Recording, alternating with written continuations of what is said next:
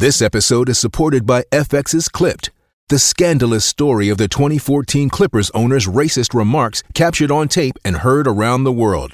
The series charts the tape's impact on a dysfunctional basketball organization striving to win against their reputation as the most cursed team in the league. Starring Lawrence Fishburne, Jackie Weaver, Cleopatra Coleman, and Ed O'Neill. FX's Clipped, streaming June 4th, only on Hulu.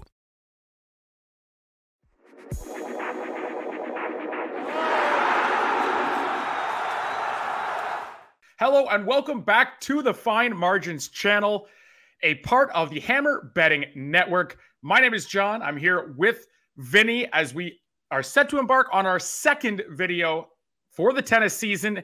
We did one for the Australian Open, the first Grand Slam of the year, and now it's time for the French Open as we shift from hard, fast courts to slowish clay courts. Of course, we can get into the actual court speeds. There have been conflicting things from different players over the past few years, including the now retired Roger Federer. But the point is, it's a completely different surface. Vinny, how are you? I'm fine, thank you. It's been a while since the Aussie, but yeah, pumped to be here again and do it all over again. Yeah. No kidding. It should be a fun one. I mean, no Rafa Nadal this year. We'll start right there, I guess. It's the first time in a long time. First time I remember. I don't think I remember the last time watching a French Open without him. I was a kid, younger than probably 10 years old at the time. So it's a new experience. It opens the field up, though. I mean, there are plenty of contenders. I want to start there before we jump into the actual intricacies of the draw. How many contenders on the men's side do you think there are this year? Yeah, before the draw, everything would have come down to Alcaraz and Djokovic, and everyone was looking where they are placed. Now they're in the same half, so that opens up some space for the second half, of course. So I guess we now sit at 3 or 4 contenders, especially with the way Medvedev's been playing. I didn't have him on the agenda at all, but he's been playing great and beating quality players, so we have to take him into consideration as well. So yeah, I guess we could say 4 or 5 maybe. Things where I feel like Medvedev with this draw kind of enters the conversation, and Stefanos Tsitsipas has almost fallen out of it because of that nature of him being placed into that same section or same quarter as Carlos Alcaraz at the top. Not to mention, his record is fine this year. He's made a few deep runs. I mean, there's not a whole lot to hate about his results if you're looking at it, on a website or on a piece of paper. But if you actually watch some of the matches, it feels like he's regressing a bit on his backhand side. And that's something to watch if he were to run into guys who can really exploit that. I mean, he basically beat himself in Rome. Rome is, of course, one of the big tune-up events for the French Open, one of the places that kind of mimics the conditions best to give us an idea of how things are going to work over the next few weeks in Paris. And that loss to Medvedev, it felt like he beat himself in a lot of the times he was struggling, a lot of the service games in which he was broken. So we'll end up seeing on that. For me, I agree. I think there's about 5 or 6 guys, all dependent on health as well. I mean, if Djokovic is fit, if he's not fit, I don't even know if he's a contender the way he's played during the clay season this year. And then, of course, Jannik Sinner, how's he going to look? Because he's got a chance as well to beat Medvedev in that bottom quarter. On paper, yeah, but I don't trust his body at all. He's still retiring from tournaments, and over best of 5, I just take him out of my equation when looking at draws. He does have a nice draw, of course, but I don't trust his body at all. And it's funny with him. I almost feel like it's not even joking around, really. There's a kind of grain of serious thought to it. And the better you are, the more tennis you have to play. But the more tennis you have to play, the more physically able you have to be to do it, right? He just still seems way too slender or like small in terms of muscle mass to deal with the wear and tear that comes with being a top player. And he's too good to be that kind of fragile, or that small, right? Because that's just going to break you down all the time. And it's something we've seen. If he were to add some muscle mass, perhaps he becomes one of those perennial contenders at the top level, especially able to deal with everything in best of 5 formats. Let's go ahead and jump in here to the draw. We have Carlos Alcaraz at the top in the first quarter. At the bottom, Stefanos Tsitsipas, as we alluded to. Are there any seeds here that you really think? I mean, it's almost a really tough kind of dark horse section to pick because you've got Alcaraz here. It's so hard to be like, yeah, I think that seed could beat Alcaraz, because in no one's mind will that ever, end up being realistic. So are there any seeds you think could potentially somehow upset the apple cart here and be a shock semifinalist that aren't Alcaraz or Tsitsipas? The one I was looking at was Musetti, Lorenzo Musetti, but yeah, he also has some difficult players to get through first. Shevchenko and then Cam Norrie in round 3. Yeah, he has the potential, but I'm not sure if he can beat Alcaraz and Tsitsipas back to back. Other than that, you have FAA. Sorry to tell you, but you know that he's still way too inconsistent. Lost first round matches in Rome and Madrid. So yeah, the only one really be Musetti for me. Yeah, I'm no great defender of Canadian tennis, as much as I am Canadian. And it's nice to see, like, growing up, I remember going to Davis Cup, watching Daniel Nestor play singles, okay? Like, it's nice to have some players that, like, are a little bit better than that. But at this point, it's still a little disappointing. Of course, I think Denis Shapovalov's in this same quarter as well, if I'm not mistaken. That's the boyfriend of Miriam Björklund, right? That's right, yes. Because you can't tell anything good about his tennis currently. Got nothing nice to say. Don't say anything at all, right? So I guess that's a good descriptor of it. He's having his issues as well, and so it's another one of those ultra talented seeds that just has been terrible this year, and it feels like there's so many of those in this draw overall, but especially in this quarter, right? Sebastian Korda's in here. He's supremely talented. Yeah. He has the potential to beat Alcaraz, but he hasn't won a set since the Australian Open. Of course, he hurt himself and has only played 2 matches since then. But, Hugo Grenier and I can't... Yeah. Schafulin, on clay. So it's like, it's one of those things where Sebi Korda could absolutely be a name to watch, especially if Tsitsipas is kind of even regressing in the slightest, as we talked about potentially happening when you do tape study on his matches. So it's tough to trust a guy like that because of injury. You've got like Bernabe Zapata Miralles in here, who's a natural clay quarter, but lost 9 games in a row in his last tune-up match before retiring. I don't really take retirement seriously the week before a slam, but because even the smallest tweak that a player feels will just lead them to say, nope, I'm going to Paris. I'm out of here. I'm not risking it.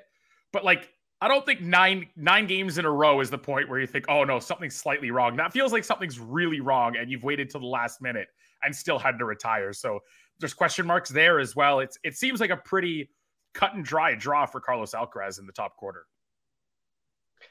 Yeah, same for me. Like Tsitsipas really has a perfect draw for him, but I don't see him getting past Alcaraz, or even, let's get back to Musetti again, or Norrie. He would have getting problems against these as well. So yeah, for me it's Alcaraz as well in the first quarter. And so we'll jump to the second quarter. This is, we go from the Alcaraz quarter to the Djokovic quarter, which could set up a potential, what we call in tennis, a popcorn kind of match in the semifinals. The problem is, do we trust Djokovic to get there? He's said outright, no, I'm fine, when it's been clear, he's been shaking his arm during rain delays in Monte Carlo, and he lost his service speeds there, and he lost in Banja Luka in Bosnia. Just about every clay court event, he hasn't looked like himself almost at all. He pulled out of Madrid entirely, I believe. Can we trust his health, especially in best of 5? This used to be his forte, where he could outlast you. Like Rafa, it was his physicality that would beat you in this prolonged format, plus his talent, obviously. But now it feels like that physicality is going to be a detriment for him. Mm-hmm. Yeah, I'm not sure about his elbow at all. It has to bury him. Lost to Musetti, Lajovic, Rune, And also he lost sets to Van Asche and Dimitrov, and even went to tiebreaks against Gakrov, I think.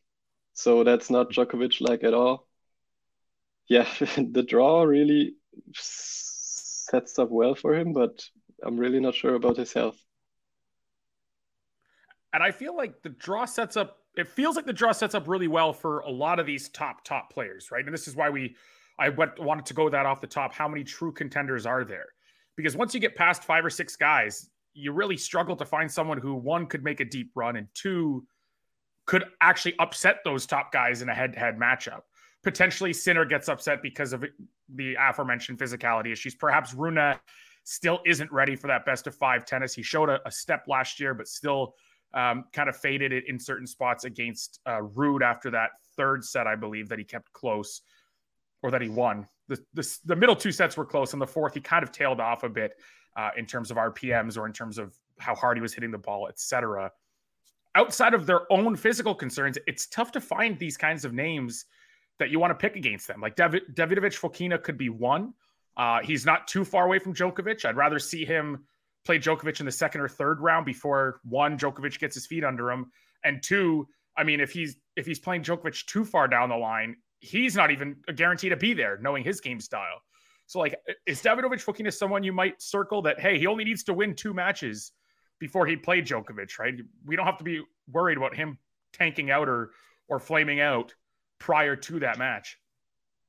Yeah, sure. If he gets there, because he's playing Arthur Fils, one of our favorites. But yeah, and then Luca Van Asch, another French guy. So he has to play against the public as well. But if he gets there, yeah, and Djokovic is not healthy, he also has the game to really take it to Novak. Could be a good one, but yeah, I'm not sure. Davidovich Fokina doesn't beat the big guys currently. So yeah. But yeah, he's a guy that could take on Djokovic, yeah.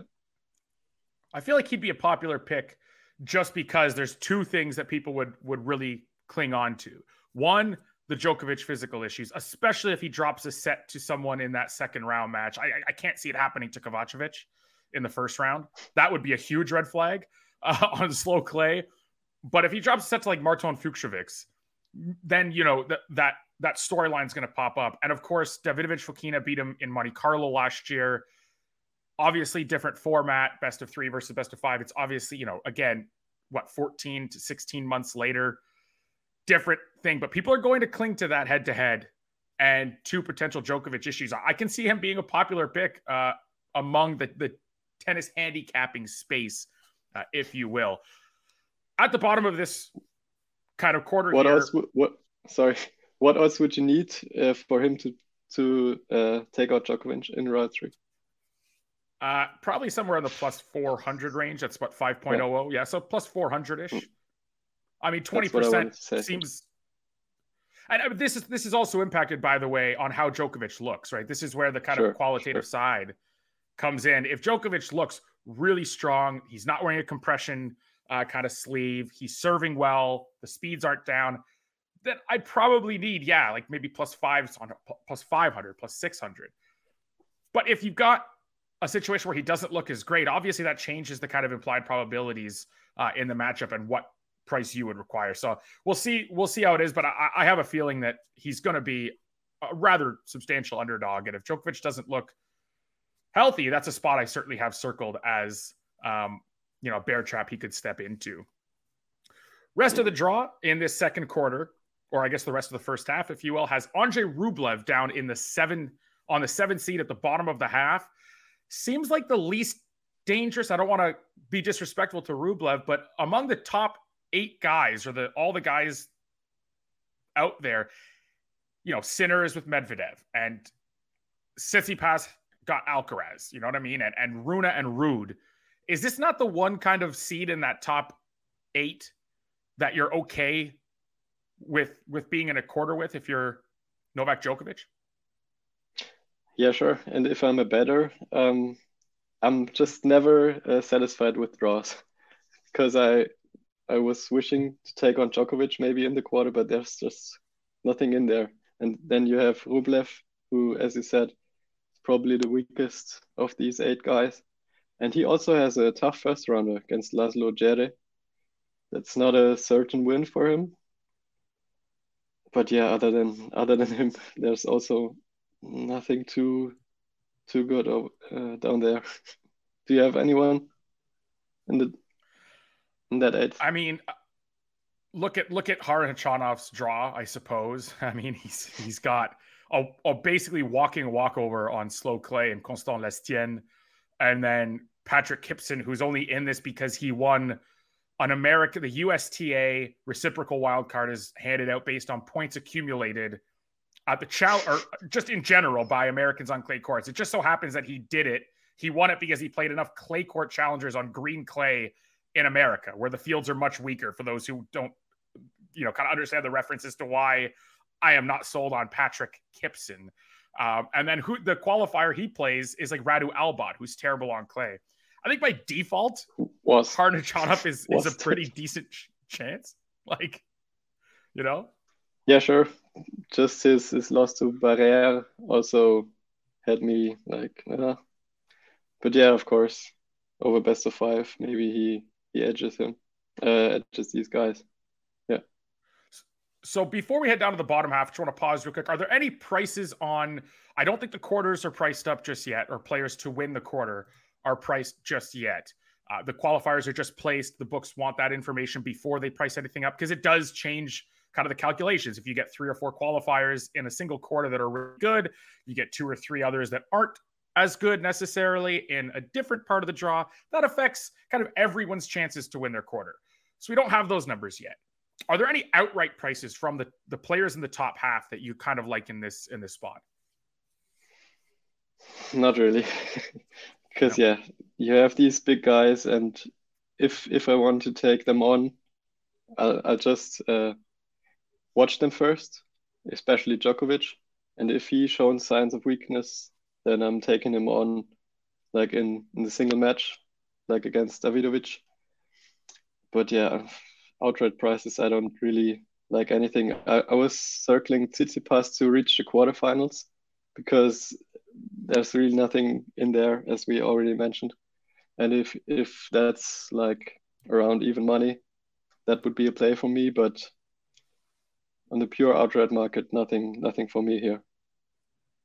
I would love to see like some sort of crazy price on a Yuri Vesely plus games in the first set market. I can't trust his physicality for a full match, but man, he has all the tools needed to just hound the holy heck out of Steph Tsitsipas, right? The big serve, he can target that one-handed backhand that has so much trouble on return.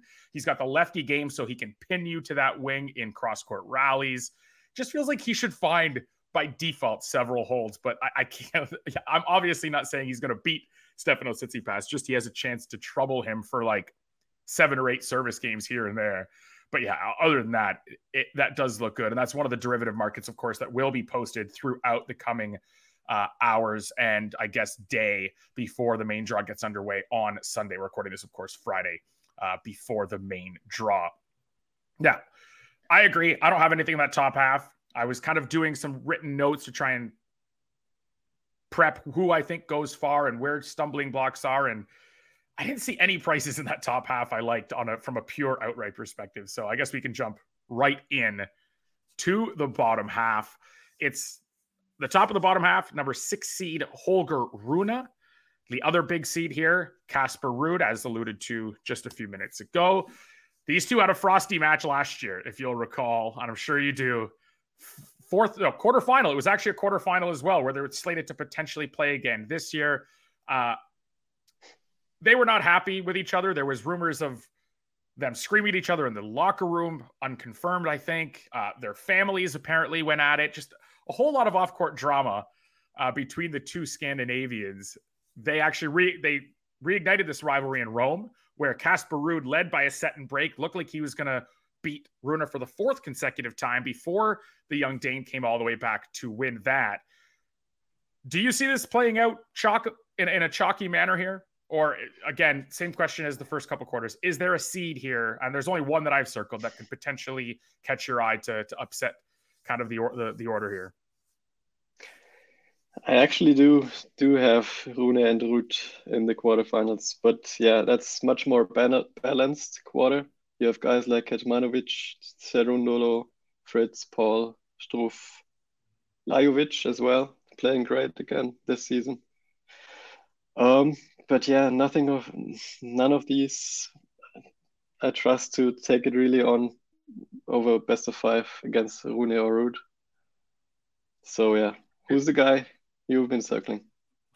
It has to be Francisco Cerundolo, just because when I'm looking at things, I just don't know if the volatility to his game really fits a best of 5 format all that well, right? That's why Alcaraz, before he won the US Open, even during his run to the US Open, he had a lot of trials and tribulations to overcome because of that kind of erratic, very ultra aggressive play from the baseline. Cerundolo has a bit of that to his game as well, obviously to a much lesser extent, and he's not as athletic, but that kind of same problem exists in his game. But he's the only one that I look at that I think, one, is a natural on clay courts, and 2, can just hit the ball with the top guys, right? We saw him do it to Jannik Sinner in Rome. We know he's, I believe, in the final in Lyon this week, as we speak, the lead-up event to the French Open.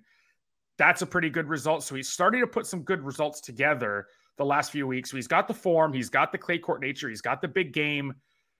But again, that erratic play kind of concerns me, and his ability to sustain a high enough level to compete with the likes of Ruud and Rune over 5 sets. Yeah, tough again. These top guns are just too consistent. Yeah. We really do lack the depth here that we do on the women's side, right? Yeah. It's almost like we're back. The big 3, one of them's retired, one of them's out for the season, not playing the French Open for the first time in years, and the other is somewhat injured. And yet we still don't have the kind of, we say wide open field, but wide open means 6 guys could win it. To us as tennis people, we've been so used to 2 or 3 for however many years that this feels wide open, yet at the same time it still feels like it's got to be a group of just 5 or 6. So it's kind of a funny, like almost paradoxical in that sense, where as much as it feels like a new leaf has been turned over, it's still a pretty closed group of guys that can actually come through. Final quarter, I will move there. Jannik Sinner is the 8th seed. He has a really nice draw here. Grigor Dimitrov playing some decent tennis. He can translate his game across surfaces. He's in the final in Geneva this week in the other men's lead-up event.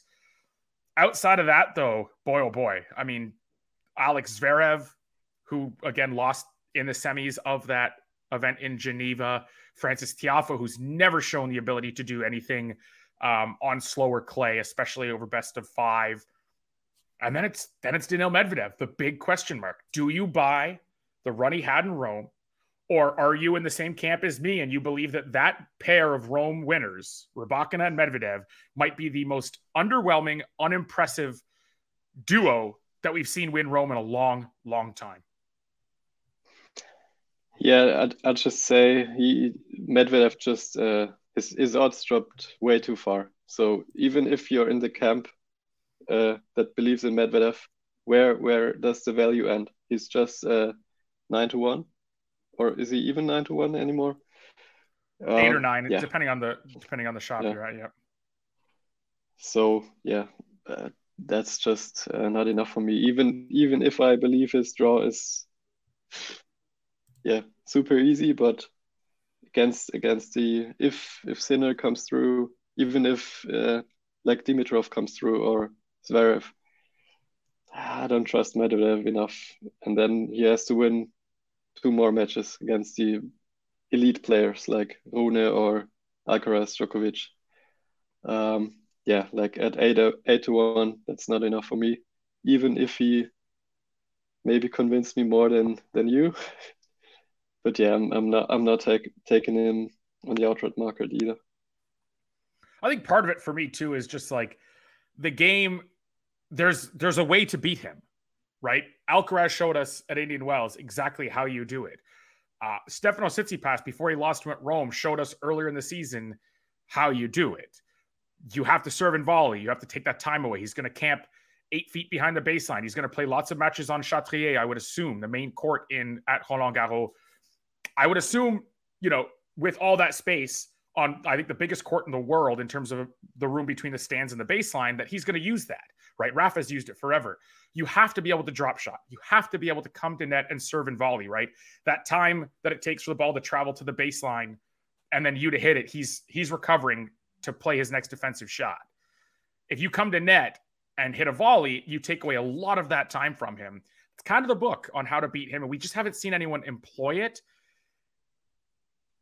And he just doesn't have enough offense to his game. I know he's added a bit of heaviness to the forehand, but man, it feels like a much, much, much, much better version of Hubert Hurkacz, like the serve and push. I'm just going to find a ton of free points with my serve, and then I'm going to push and defend from the baseline until you make a mistake.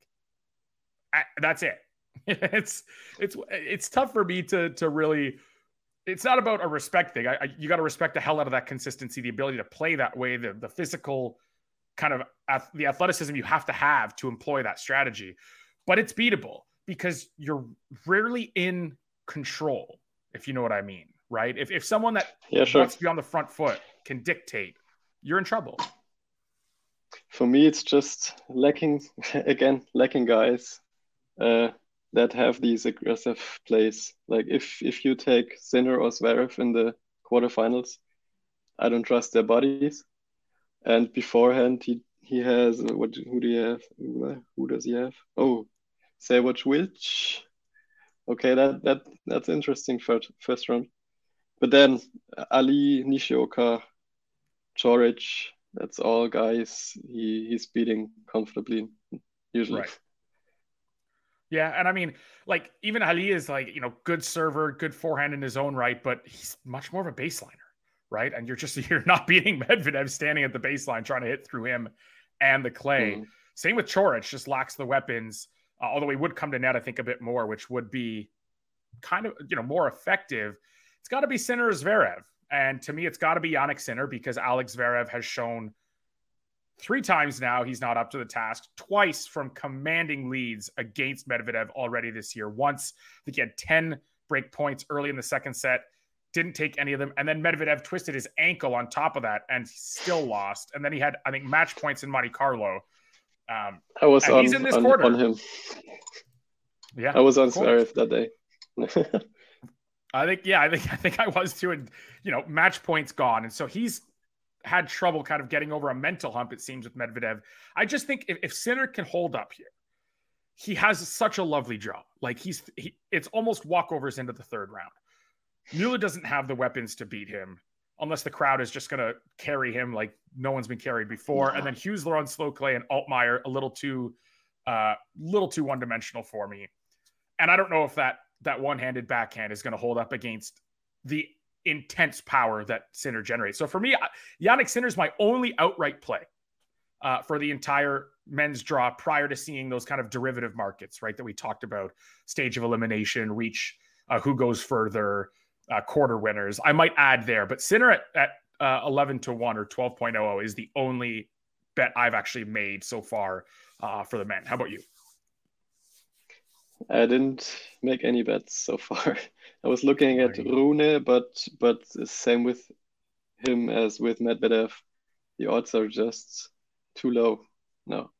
So I'm really just looking at these derivative markets and just follow through. Maybe one of the big guys gets out early and another one convinces me, and then I'll add throughout the tournament.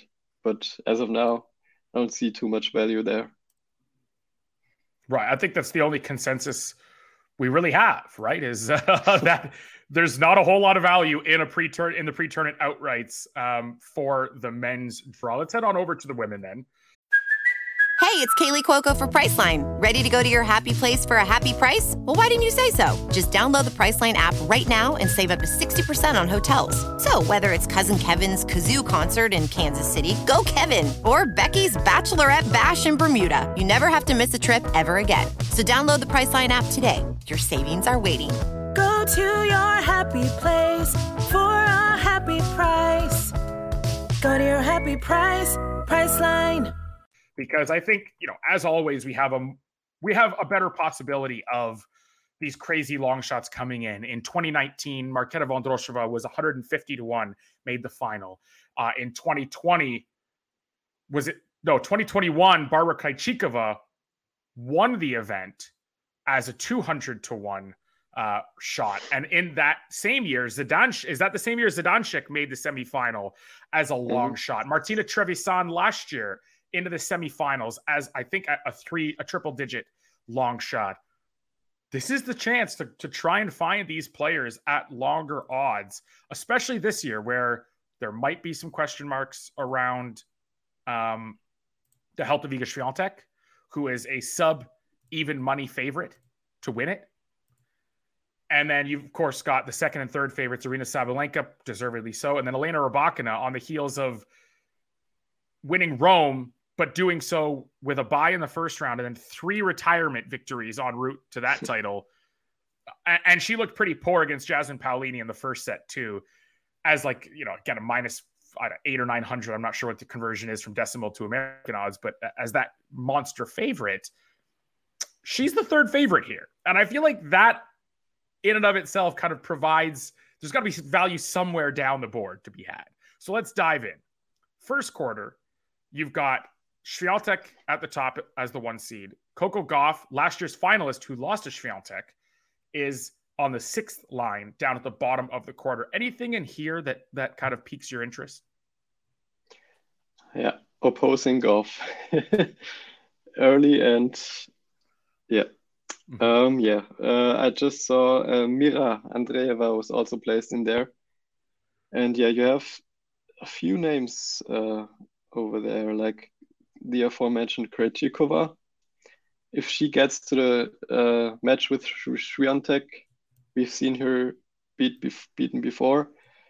And yeah, as you said, I think it's crazy to make Swiatek minus 120 with her injury concerns. She lost to Sabalenka in Madrid, to Rybakina in Rome.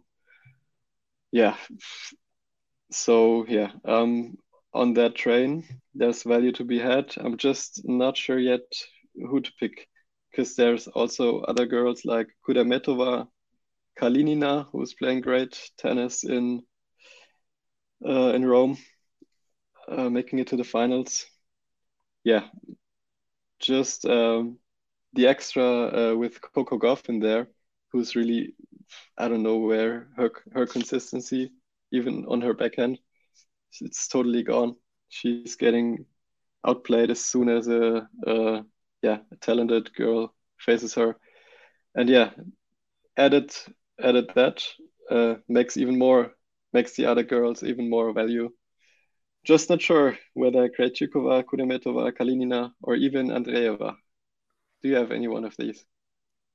I think for me, if you're going to like Veronika Kudermetova, you better hope that Swiatek is out to Krejcikova, or there's a retirement along the way if she tweaks something. Because if you look up the way that kind of rivalry has gone, it has been the definition of one-way traffic. My word. And you can understand why, right? Kudermetova she has like an okay serve forehand combo, but not nearly enough to trouble Swiatek. The spin that Swiatek throws back at her, she struggles, to find any kind of answer with depth that doesn't sail long. It's very, very defensive. She can't really counter punch it or do much to it. And the one advantage she would have is her net play. And that's kind of useless against a player that plays with heavy spin and hits passing shots so well. So I think she's won like 4 games in the last 6 sets she's played against Swiatek. That's like, I'll never back her just for that reason, unless we get news that Swiatek really it's more serious than she tweeted about. That case maybe, but if she's in the quarters, then maybe she's fine. And added to Kudermetova, maybe she's really the one I'm also crossing out because she's maybe has some mental issues as well as soon as she gets to the final stages because she lost, I think, her last 8 semifinals. So maybe there's something in there as well. Yeah, I saw something on the social media space about her trying to catch Maria Sakkari in that department, who we'll get to in the bottom half of the draw, because Maria's had her issues in the latter stages of tournaments as well. Just feels like if you want to attack this quarter or even in this half, I would just look at quarter prices again. I know in the second quarter, I'm keen to attack a couple or at least one number there that I think is ridiculous.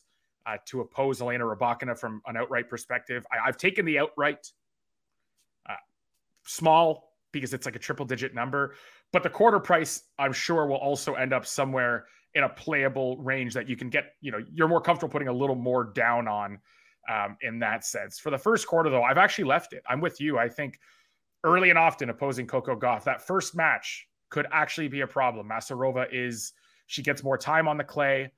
She has the power both on her serve and forehand to rush Gauff's weak wing. And she's over plus 300, or at least she was last night when I bet her. So like those all, it seems that simple. Honestly, she's in decent form this year. I'm not sure if her clay court season has been the best, but she has the tools necessary to trouble Gauff.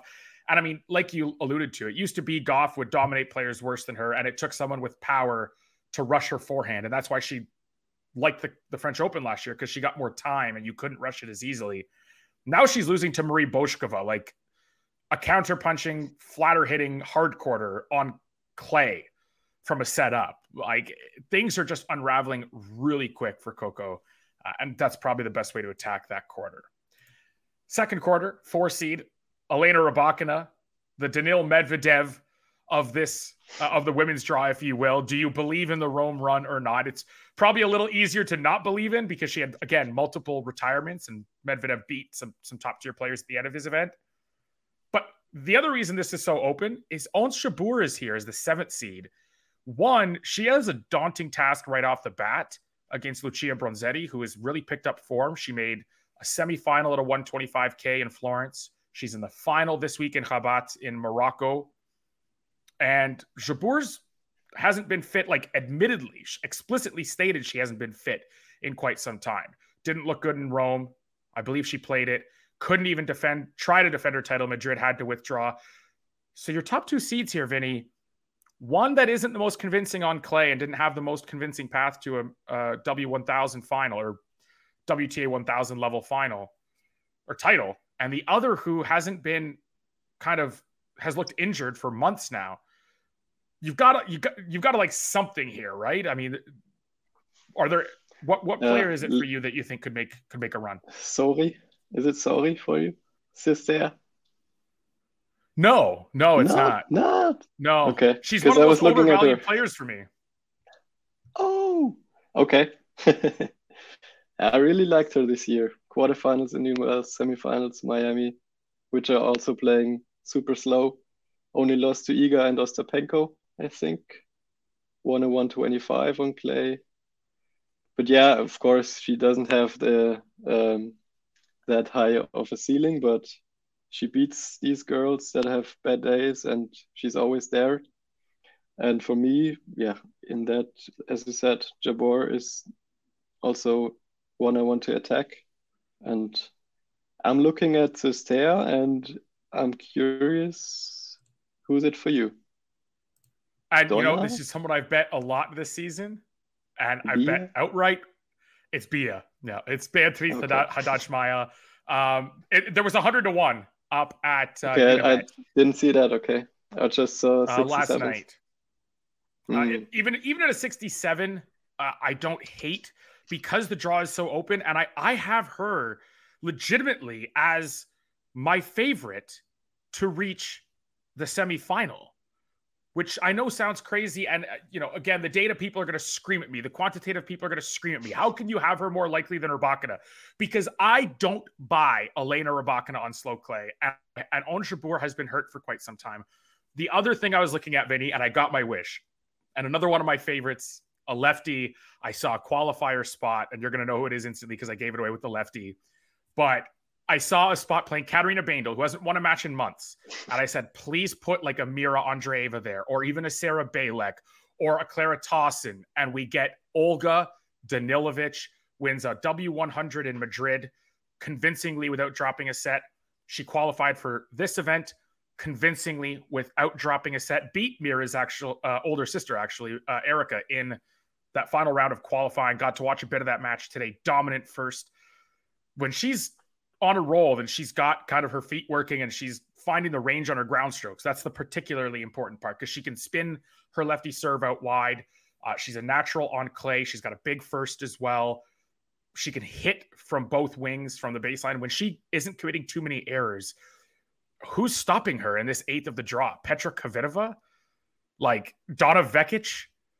Ons Jabeur when she's potentially not healthy? I have her as a good chance to beat Sori Kirstea as well. So that's the name I would look at here in the kind of bottom eighth of this half or quarter.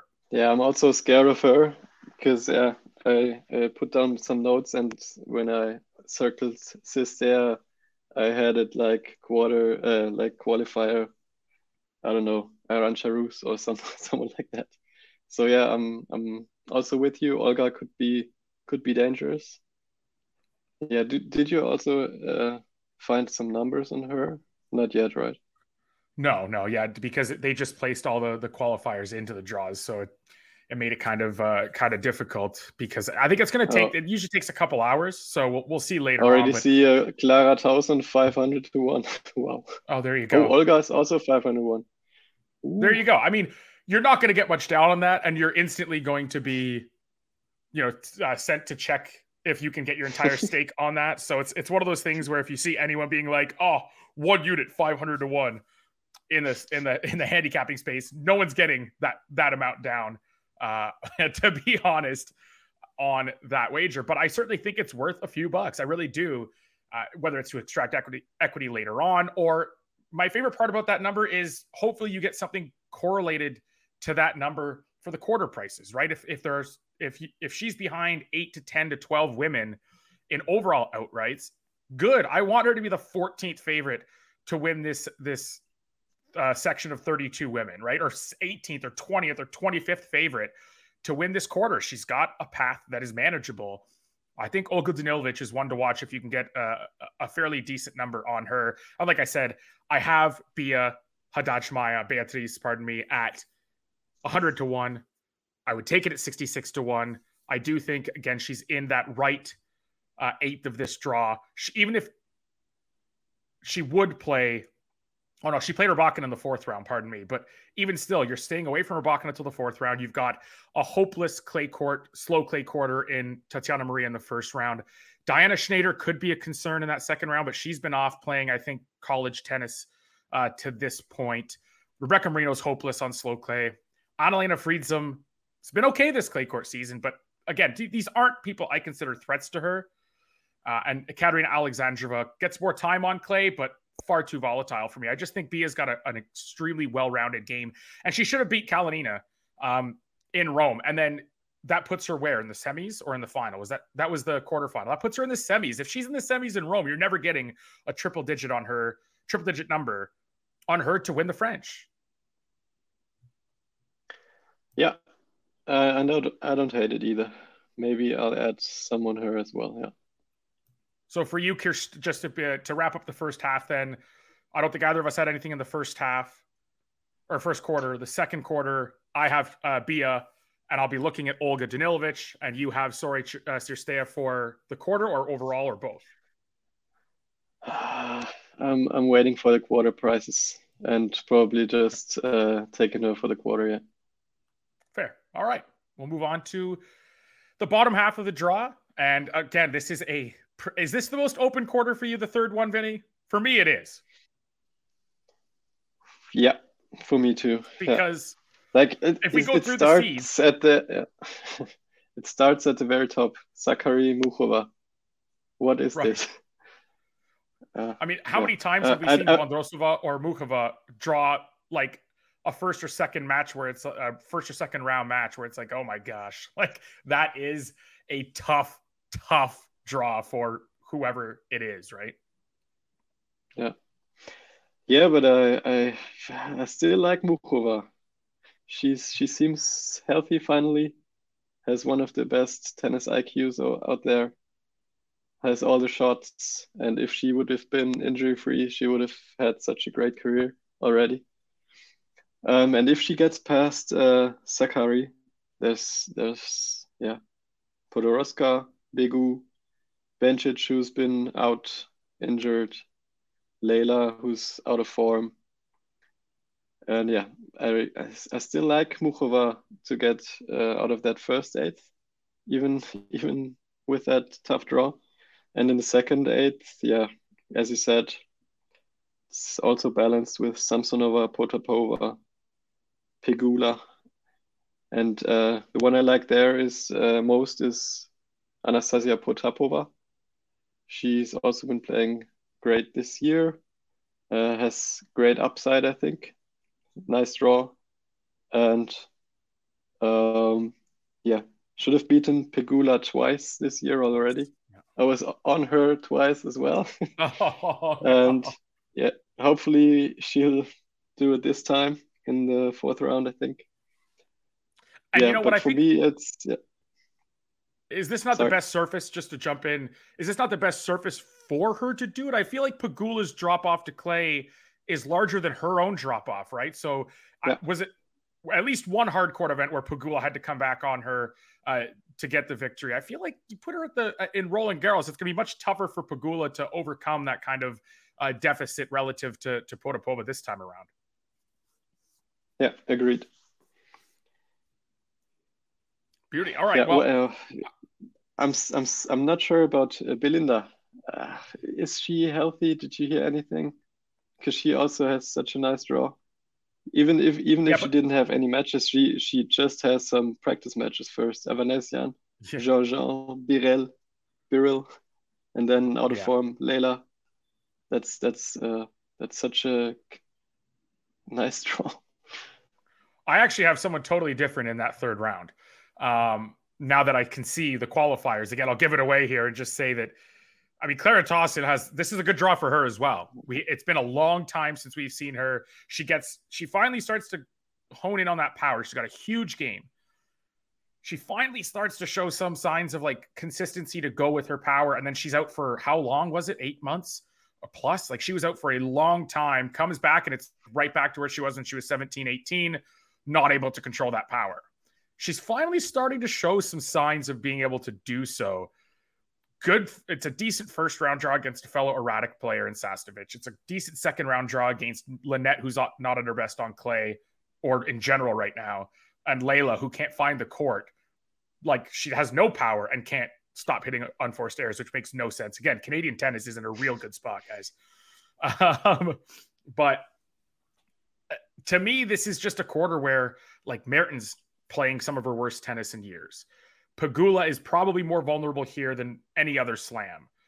Lynette's not her best on clay. Samsonova's not her best on slow clay. Maria Sakkari has been so volatile anywhere for who knows how long now. Belinda Bencic has never done anything at the French Open either. It feels like a great spot to take some long shots. Like I'm talking a couple, like you're not going to get down $50 to $100 on these, but Mayar Sharif was a 300 to 1 at one point. Taylor Townsend's going to be a big underdog here because she plays Potapova first round. That's not the best draw for Potapova either.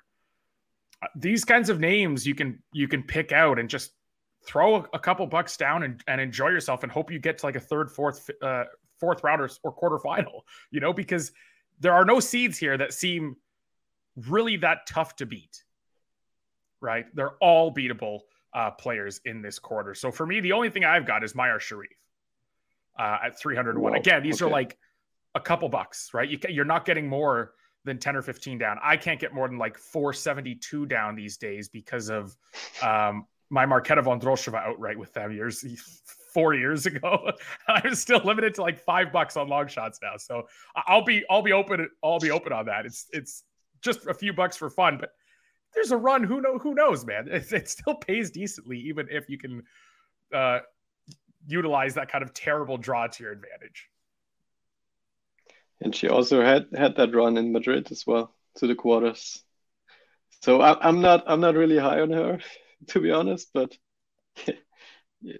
also, as you said, anything's possible in this quarter. Yeah. Do you have any like official stuff that you've played just yet? To be honest, I didn't play anything as of yet. But I'm looking at Muchova and Potapova here.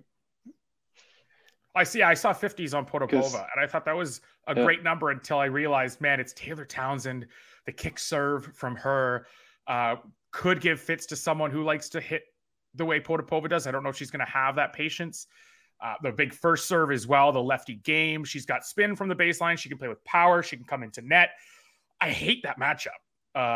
It's nice to not have played the 50. I almost did, and then I realized there were so many good names in qualifying that I had to wait.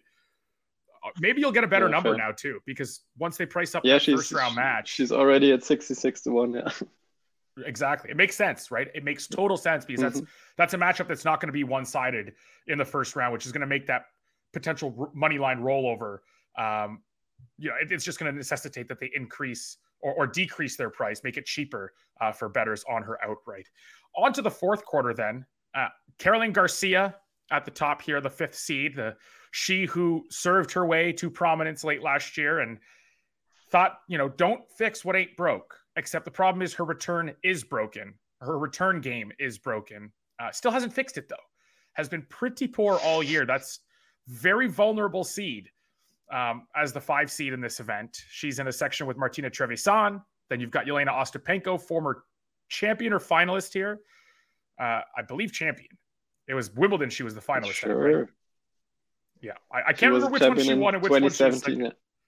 It was my 6 years when ago. I was still it was still when I was betting recreational, and that was my first big hit, 100-1. Yeah. Could have probably gotten 300-1, but I was just playing at 1 or 2 books. But that was really the one that motivated me with the betting at all. I think that Ostapenko in 2017. Yeah, never. So there's another example, right? You had Trevisan make a run into the semis last year, Podoroska in 2020. 2019 was Vondroshova, 2021 was Krejcikova, 2017 was Ostapenko. Trends don't mean anything for the future or for this particular event. You could have the top 4 seeds make it this year or the top 4 odds-on favorites. But this is the slam where you're most likely to see like a clay court specialist with a decent draw make a deep run. So try and look out for those high numbers. Ostapenko, obviously, no longer one of those high numbers. She actually has been okay of late, as volatile as her game is. But, the other names here, Zhang Xinwen and Arina Sabalenka are probably the noteworthy ones. I don't think Zhang Shuai is doing much of anything on clay anytime soon, or now that she's in her mid-30s ever again, if we're being honest. Mm-hmm. And Pliskova seems to be on the downswing more than anything. So anything, again, here for you that intrigues you, whether it's potential quarter prices that will be coming out in, again, the coming hours, or from an outright perspective, anything you've got your eye on?